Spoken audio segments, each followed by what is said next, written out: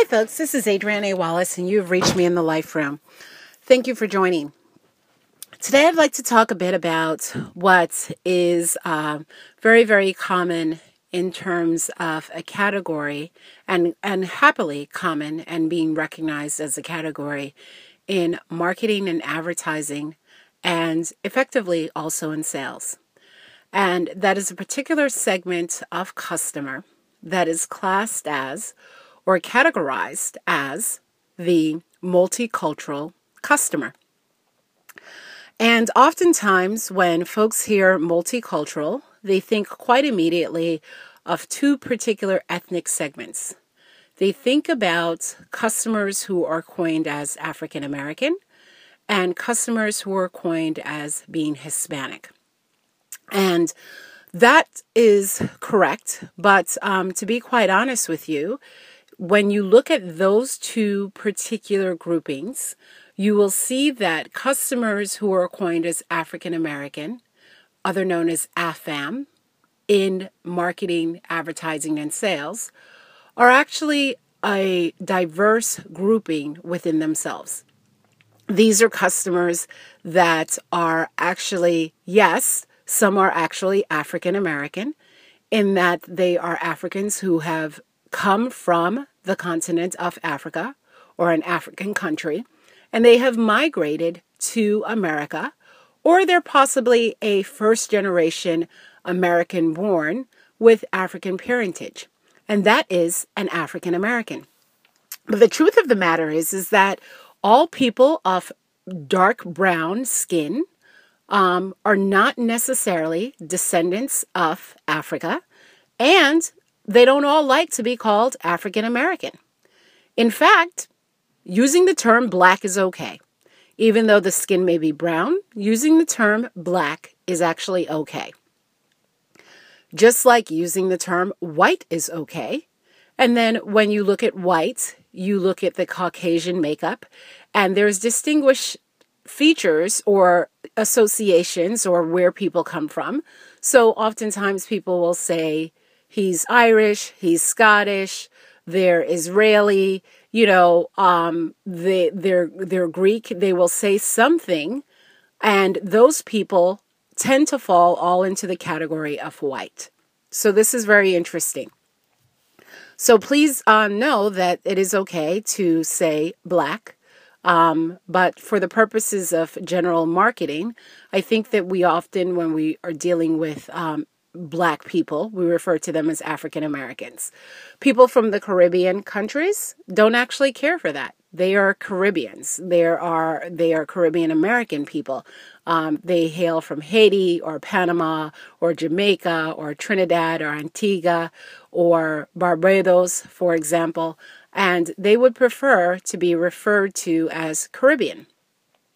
Now, let's look at the Hispanic segment. That segment happens to be people that come from different parts of not only South America, but also Mexico and Latin America.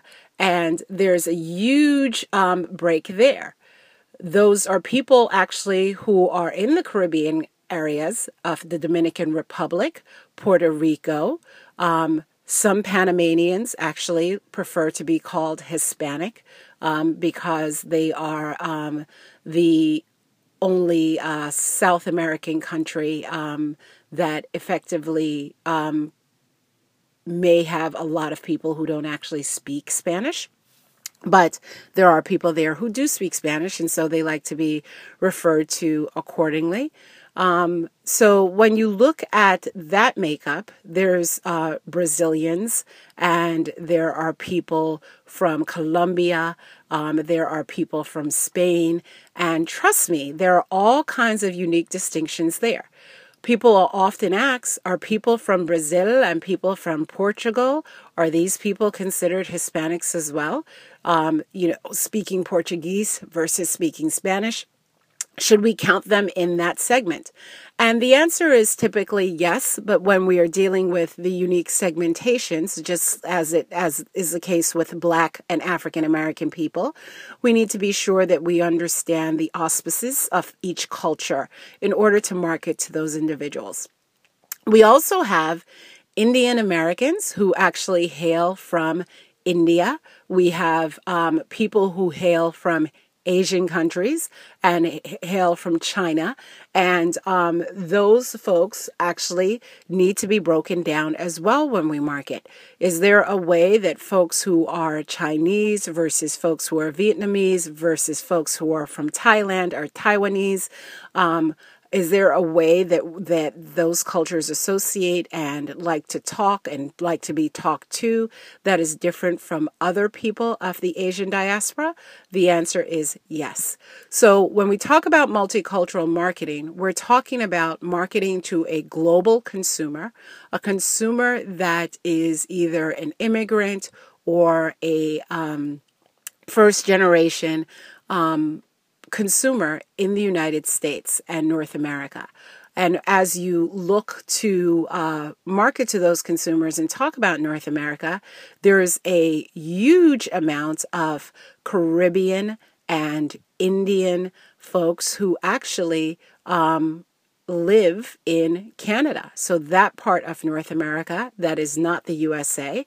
And the unique marketing towards those folks, including to a lot of Asian people who are of Chinese persuasion, is very, very different in Canada than it is here in the United States.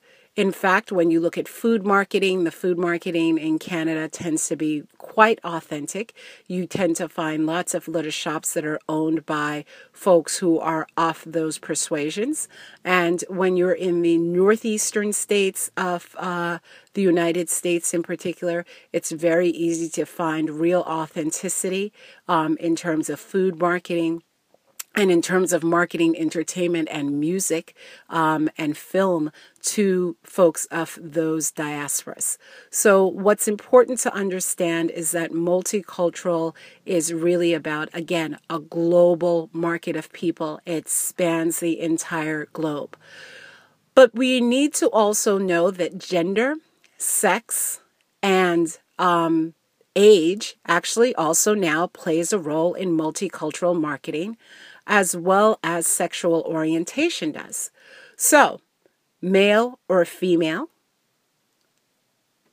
heterosexual or homosexual,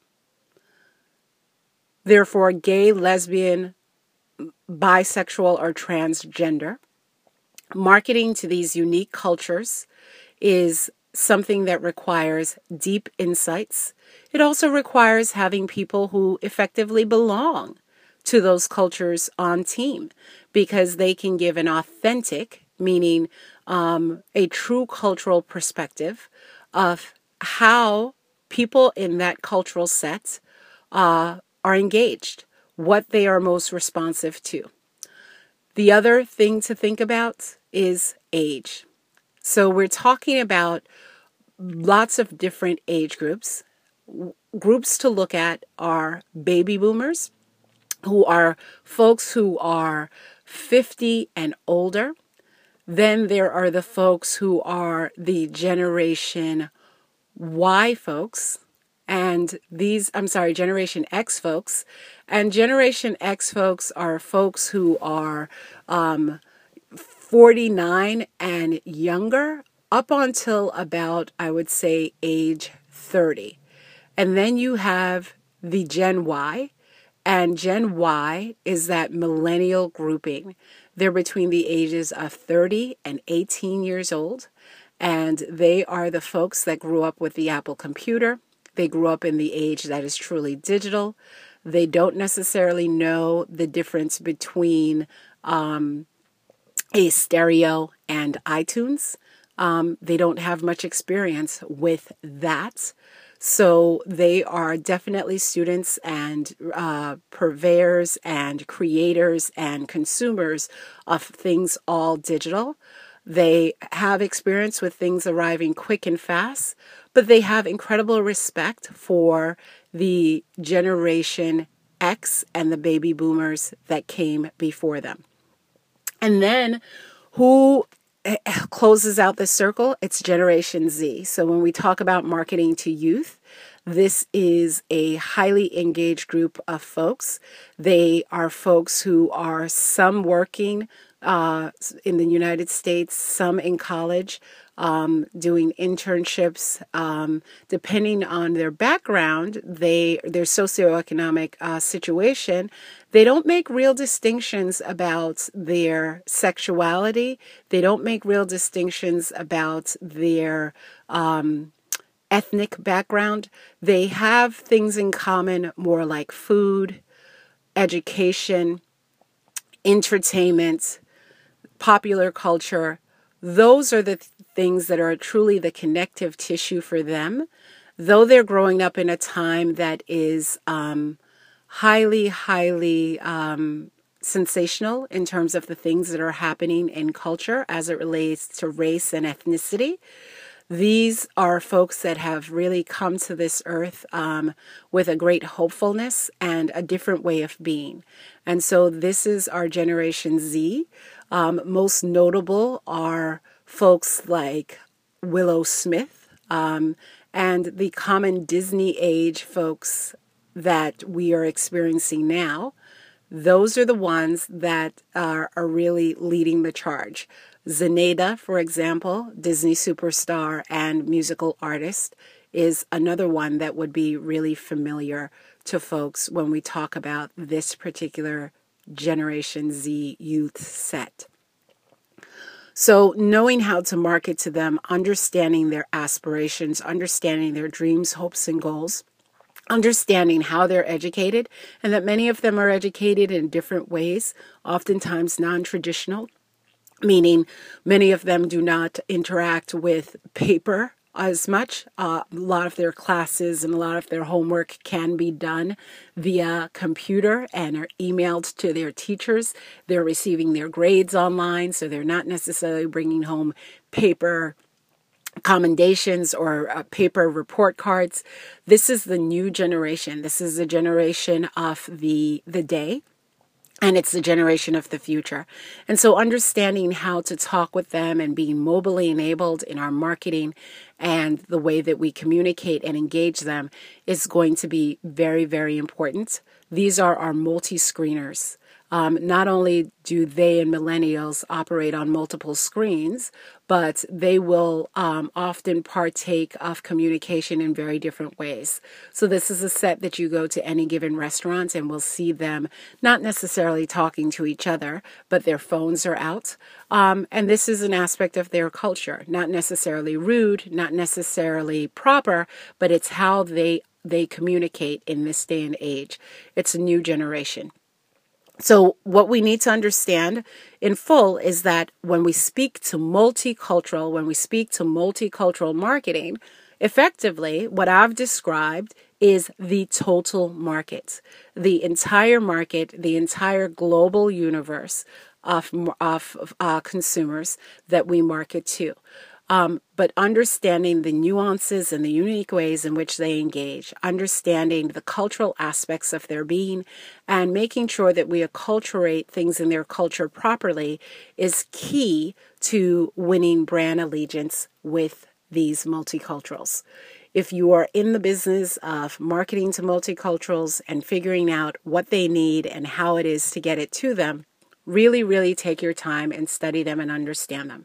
A great example is to understand that women make 80% of the buying decisions in many households, that there are many women that are moms, and a lot of their leading decision-making has to do with being a mother. There's also the need to understand that millennials in particular and Generation Z like rapid response. They have a tendency to experience things online and make a purchasing decision without having a live touch feel experience. This is even happening in the car industry. We're seeing car dealerships saying that they don't have folks actually coming in to test drive anymore, and they don't have folks necessarily sitting very long with their sales professionals to talk about a particular vehicle or model. Folks just want to negotiate price. They listen to their friends online, they go into online forums, they go onto the websites of these companies, these car companies in particular, and they kind of do some virtual test driving, for lack of better expression, make a decision about the vehicle that they want, probably go in that same day and have a run through of the vehicle, drive the vehicle then, and then put their down payment down. So it's a very, very different age than the age of maybe 5 or even 10 years ago, but it definitively is a new age, and an age that we should be fully engaged in, an age that we should embrace, an age that we understand where just as digital is an absolute necessary in being able to be an efficient marketer and having that discipline under your belt, understanding and having the insights and having the cultural aptitude around unique ethnic cultures is very, very important to multicultural marketing. If you're on that set and if that is an area of focus for you, I wish you the very, very best in doing that. I'm available on LinkedIn and very willing to connect to marketers and folks who are specifically looking to do things in the areas of diversity and multicultural marketing. So please don't hesitate to reach out to me. I'm happy to help. I'm happy to talk. I'm happy to exchange insights and ideas around this grouping. And of course, happy to win. Thanks very much for listening. Enjoy the rest of your day in the Life Room.